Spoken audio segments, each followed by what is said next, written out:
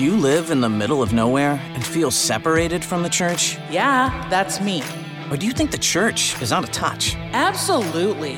Then this podcast is for you. Coming to you from the Diocese of Sioux City. What?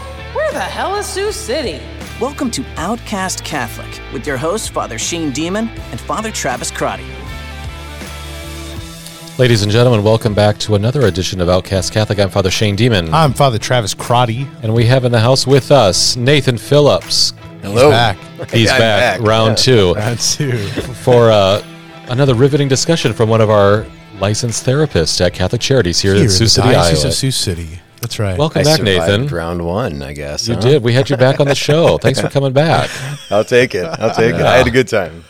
You know, we are recording here at the Chancery office here in Sioux City, and we were just noticing how many statues there are around here. So, Father Gallus, thanks for helping out. He's the director of worship here. Yeah. There's a number of statues that have always kind of, been part of the appointments here in the lobby and everything. But right. I think Gallus has been pulling things out of the closet. That's really good. We, as the director, and he's probably not listening to this, but people who know him, he's the director of worship. So now he has kind of like a lot of, he just can get his hands on a lot of liturgical accoutrement. So we once, when I lived with him for the summer, I was a deacon, we talked about probably creating someday Gallus's Palace of Chalice and Emporium. So Gallus's Chalice Palace and an Emporium of liturgical goods. So I think that's happening, So if you need something diocese, he's got you. We got a guy. He's got checked up. We got a guy. He's going to open up his Coke. He's going to say, hey, what do you want? Hey, what do you need? Gallus's Chalice Palace and Emporium. It's good. Say that 3 times That's fast. right. Well, he comes with statues. Whatever you need. I got Guadalupe.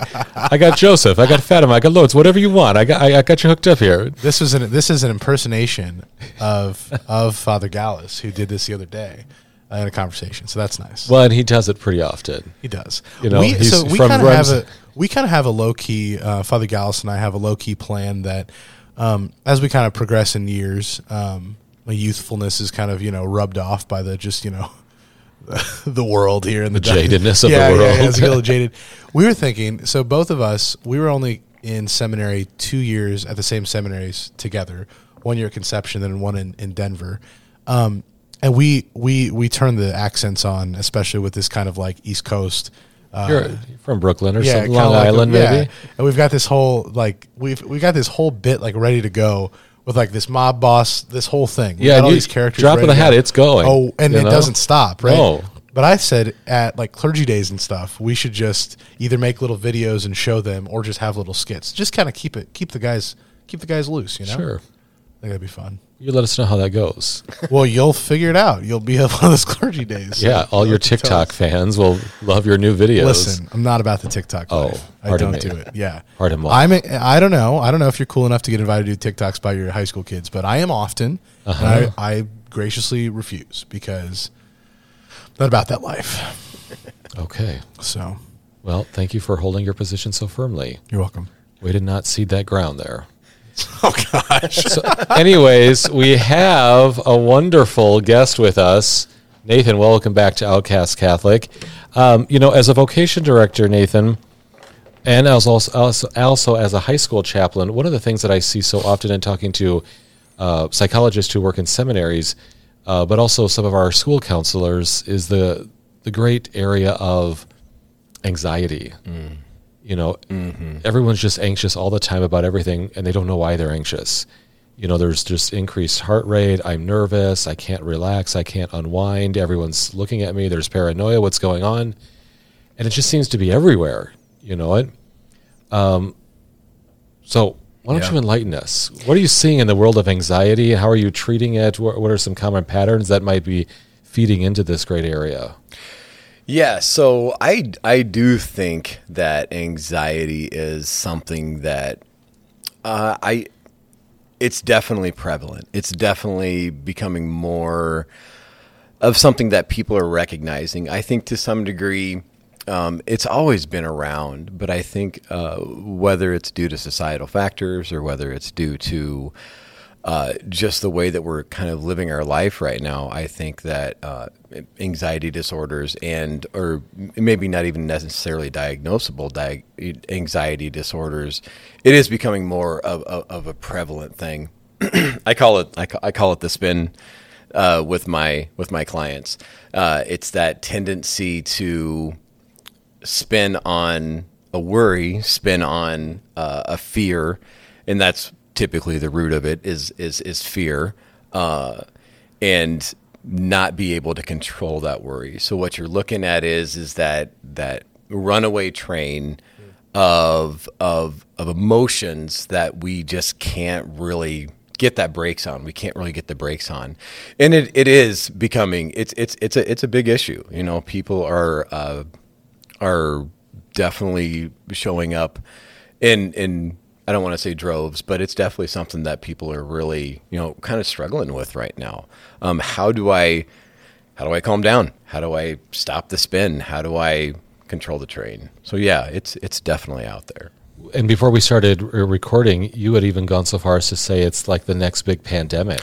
I do. I think that it's something that is becoming, and maybe it's because of where we have been over the last 2 years. As we close ourselves down to the outside world and kind of lose those factors of regulation, those checks on our spin, if you will. I think people are.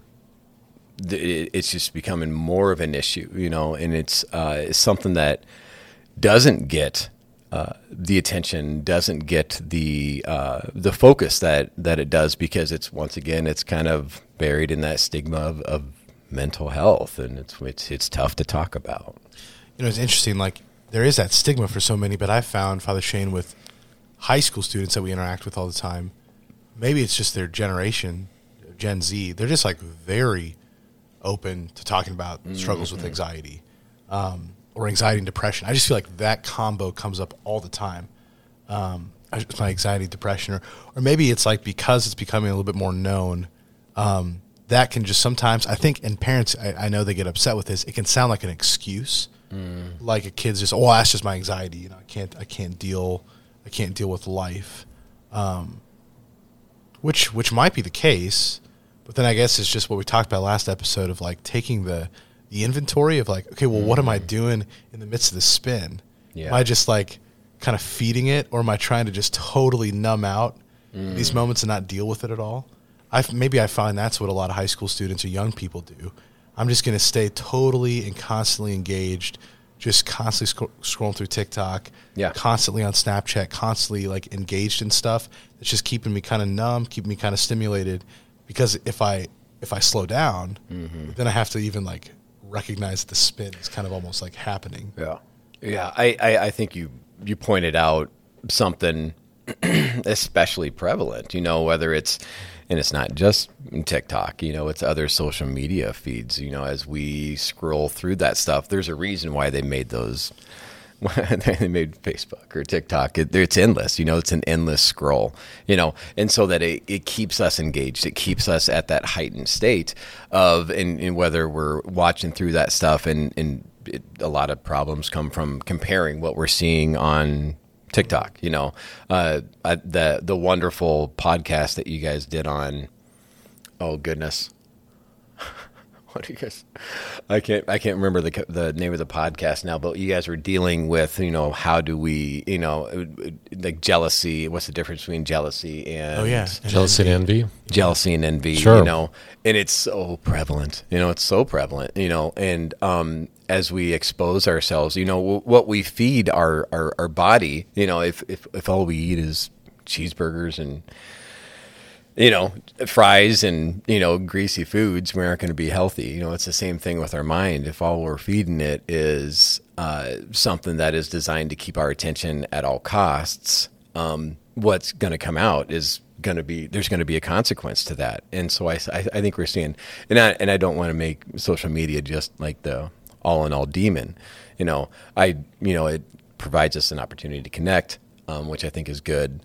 But what are those connections? You know, where's the fruit of those connections that we really can benefit from? You know, so yes, and so anxiety. I have noticed, Father Crotty, you know, that there is a more willingness in our youth to acknowledge anxiety and depression, and I think that's great. Like, okay, like what steps are we doing to take care of ourselves? How are the people around us, calling us on like a good Christian life? How are we calling ourselves, the people that we care about on, in a loving way, mind you, to take care of their mental health. So, yeah. I know we kind of talked about this last episode with taking that initial just like inventory. I'm just wondering maybe two questions of if somebody listening, or if I'm just thinking for myself, if I find myself in that spin, what's kind of the first step?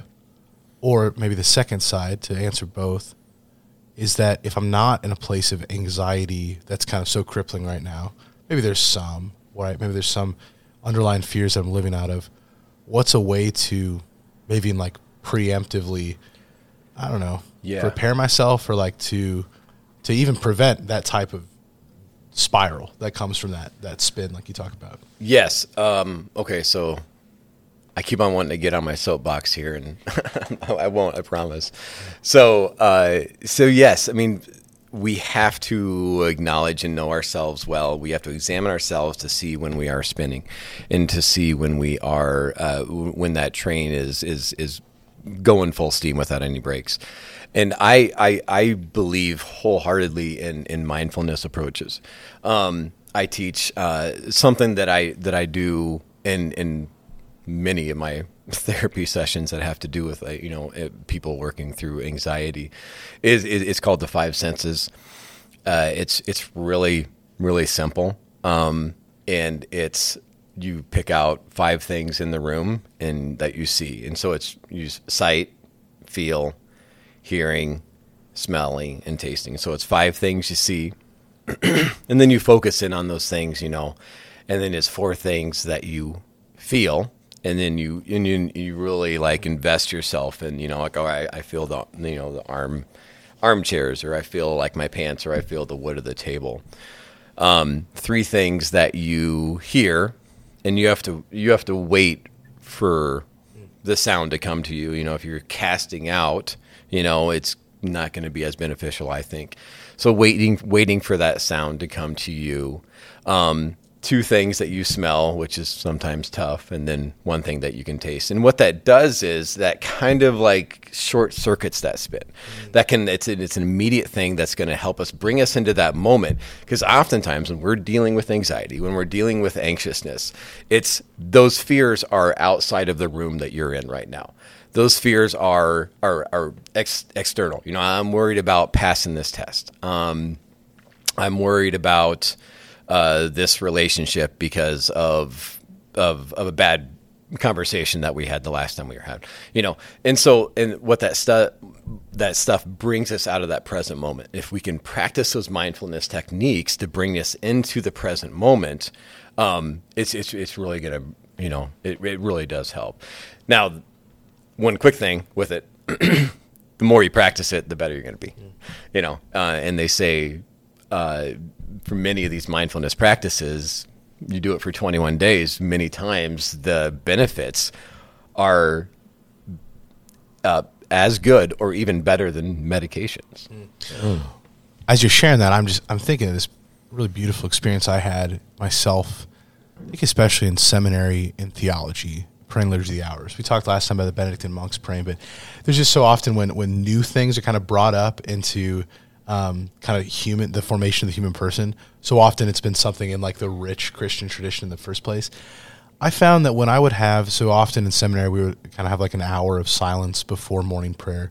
Some guys would take that as a time to pray a holy hour, just in front of the tabernacle in the quiet chapel. But I found when I was struggling the most, felt like I had the most dry prayer, maybe even experiencing some of that like internal tension and anxiety within the midst of prayer. Feel like nothing's happening, or I'm just like falling asleep. The groundedness and the reality of praying Liturgy of the Hours together as a house, it was that same experience. Like I wasn't counting all these different things, but it was like the liturgical action of like we're sitting, we're standing, we're speaking in unison these psalms. There are lit candles. There are things to focus on. I just found that was such it would always buoy me up out of that place of maybe some of that, that kind of anxious kind of spin that might even happen within the context of mental prayer. But it's beautiful how that's even built into the liturgy of the church, which is present, I think, with daily mass, with Sunday Mass, even with Liturgy of the Hours or something like the Rosary, these things that are built in that are mind, body, spirit, and that help us ground ourselves in reality and maybe stop when we're in that, like you said, that train that's just going off the tracks, that spin that's going out of control. Yeah, it's beautiful that we have it in our tradition like that. Oh, I could. The Rosary? I mean, what a wonderful opportunity for us to learn to be in that moment. Yes, the traditions that have been handed down to us, through the Catholic Church. I mean, there is inherent, healing within it. Yes, definitely. Yeah. You mentioned the community aspect of getting together and praying the Liturgy of the Hours or having Mass while in seminary. And as this conversation has been unfolding, I've been thinking a lot about like the community aspects of people. If you go back 50 years or 100 years, they would have identified themselves very clearly as a member of this parish, maybe a member of this social club, maybe a member of this service organization. And it doesn't matter if you were part of a big city or a small town. Everyone perhaps knew their place.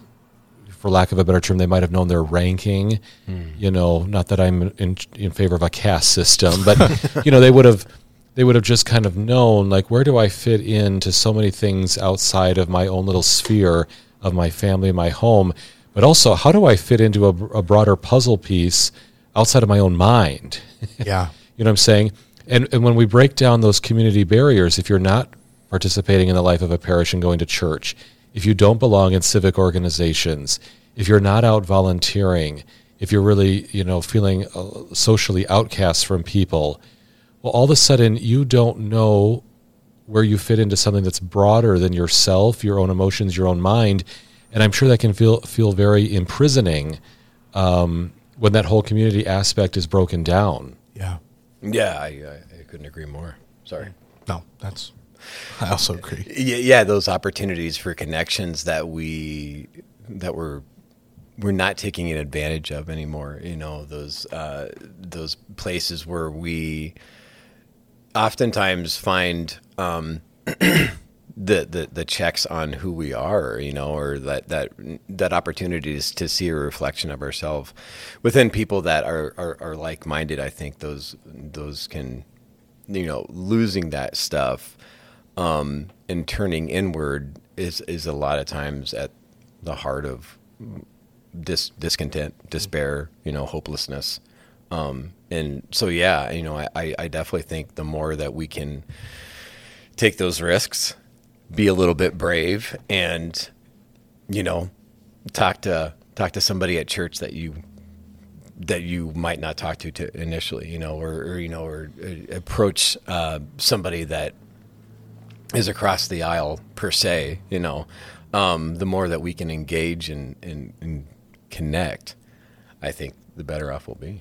What I found difficult is I completely agree, and I want to give that advice so often, but especially young people, maybe even like out of the kind of forced community of like school, of high school especially, but even then people who've gone to college. But what we talk so often here about people who find themselves outcast, I think in a special way, young adult Catholics or just young adult people are on our hearts who feel especially disconnected and isolated as they kind of come out of the womb of high school or of even like a college environment.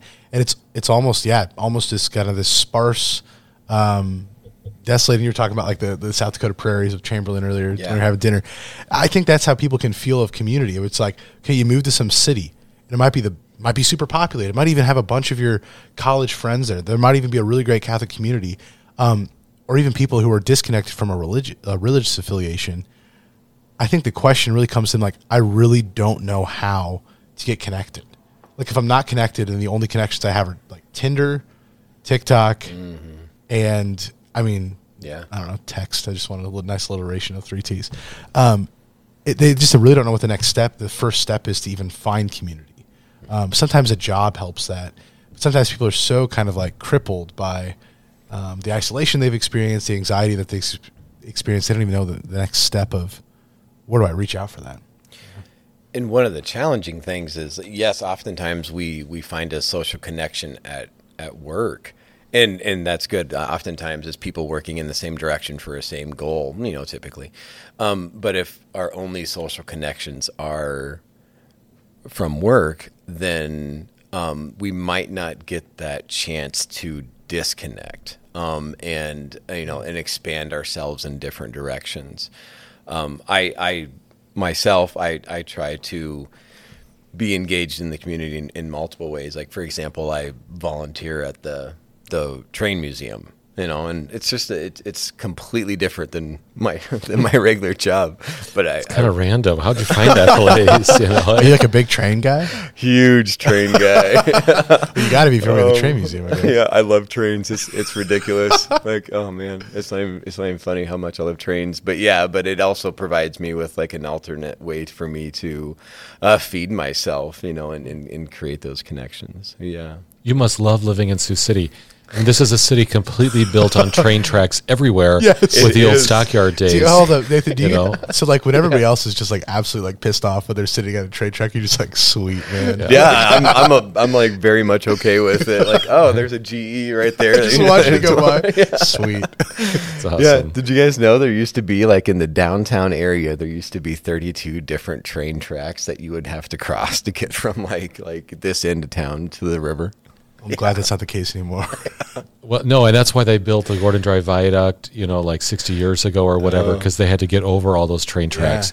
Yeah, because there's several rivers that meet here, state boundaries, but then there's just these, spaghetti, wads of train tracks everywhere on the city. It's just the way that was founded with the whole stockyards industry. My grandmother's uncle was a priest of this diocese, a Lithuanian priest, and he lived at the cathedral, and he had to take the streetcar out in the 1930s to Morningside to the Lithuanian parish, St. Casimir's.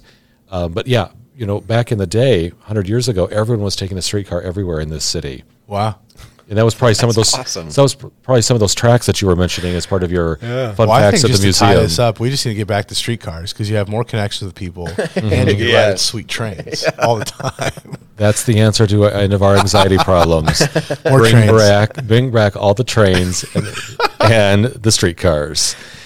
Nathan, it's good to have you on board. Thank you. Yes, thank you. Thanks for your insight. Thanks for your continued work, just for everyone that you're serving. It's a beautiful ministry as you encounter these clients seeking to offer your own Christian witness to them and your own mental health expertise. So keep up the good work. Father Travis, always good to be with you. Absolutely. We're just going to keep chugging along here and, just Ooh. get on board on that train. So see you soon. Thanks for tuning in. Send your questions and comments to outcastcatholic@gmail.com. Catch you next time, and God bless.